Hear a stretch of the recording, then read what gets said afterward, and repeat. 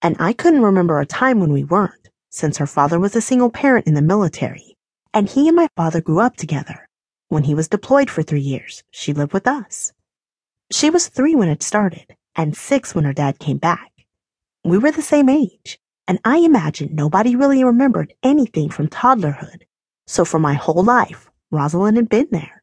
Her dad retired after that deployment and bought the house right next to mine. So even when she officially left our house, we still lived right next to each other, and we pretty much spent all of our time together. We played together and did homework together. We played the same sports and cried over the same lack of attention for the junior high formal dance.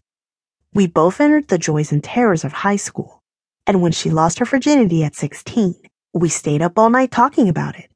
When I lost my virginity 4 months later, we stayed up all night again.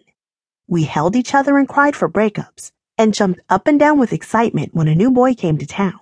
We graduated and both went to the same college, and of course, got into the same dorm room. A semester later, we got a little apartment right next to the campus, and that's where we lived until the caps and gowns.